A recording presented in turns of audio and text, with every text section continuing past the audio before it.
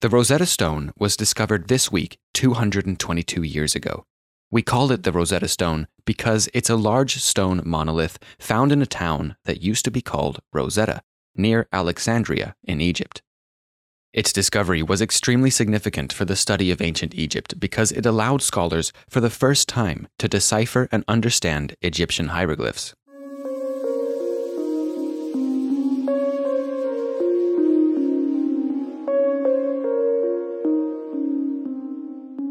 Egyptian hieroglyphs were last written around 400 AD, so about 1600 years ago, and knowledge of how to read and write the language was lost from about that time.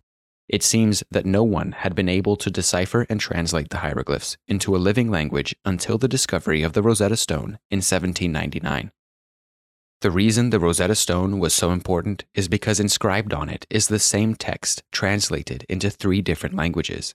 The first part is in Egyptian hieroglyphs, the second part is in Demotic, which was an ancient Egyptian language and the language written by the people of Egypt. And the third part is in ancient Greek. Because it's the same text written in those 3 languages, it allowed scholars who were familiar with ancient Greek and Demotic for the first time to make sense of the hieroglyphs that cover many of the monuments of and discoveries from ancient Egypt that we know today.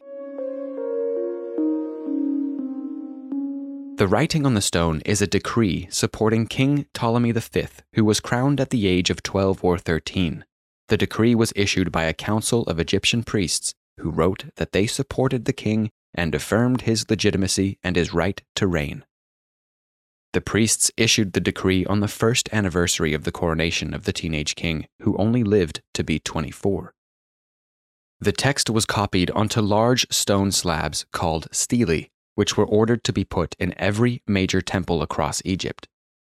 The Rosetta Stone is political propaganda, and there would have been many examples of the same text carved into rocks in temples across Egypt.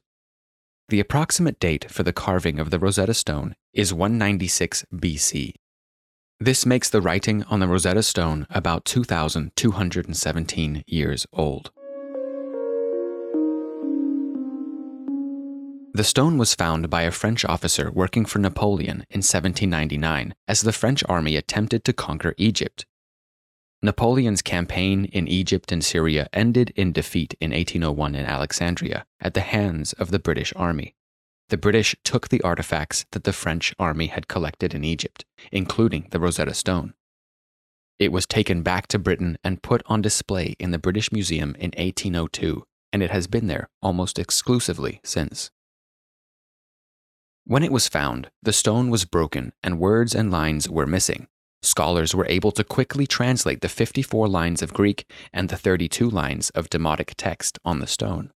But fully deciphering the 14 lines of hieroglyphs took about 2 decades. Frenchman Jean-François Champollion delivered a full translation in 1822, 23 years after it was discovered.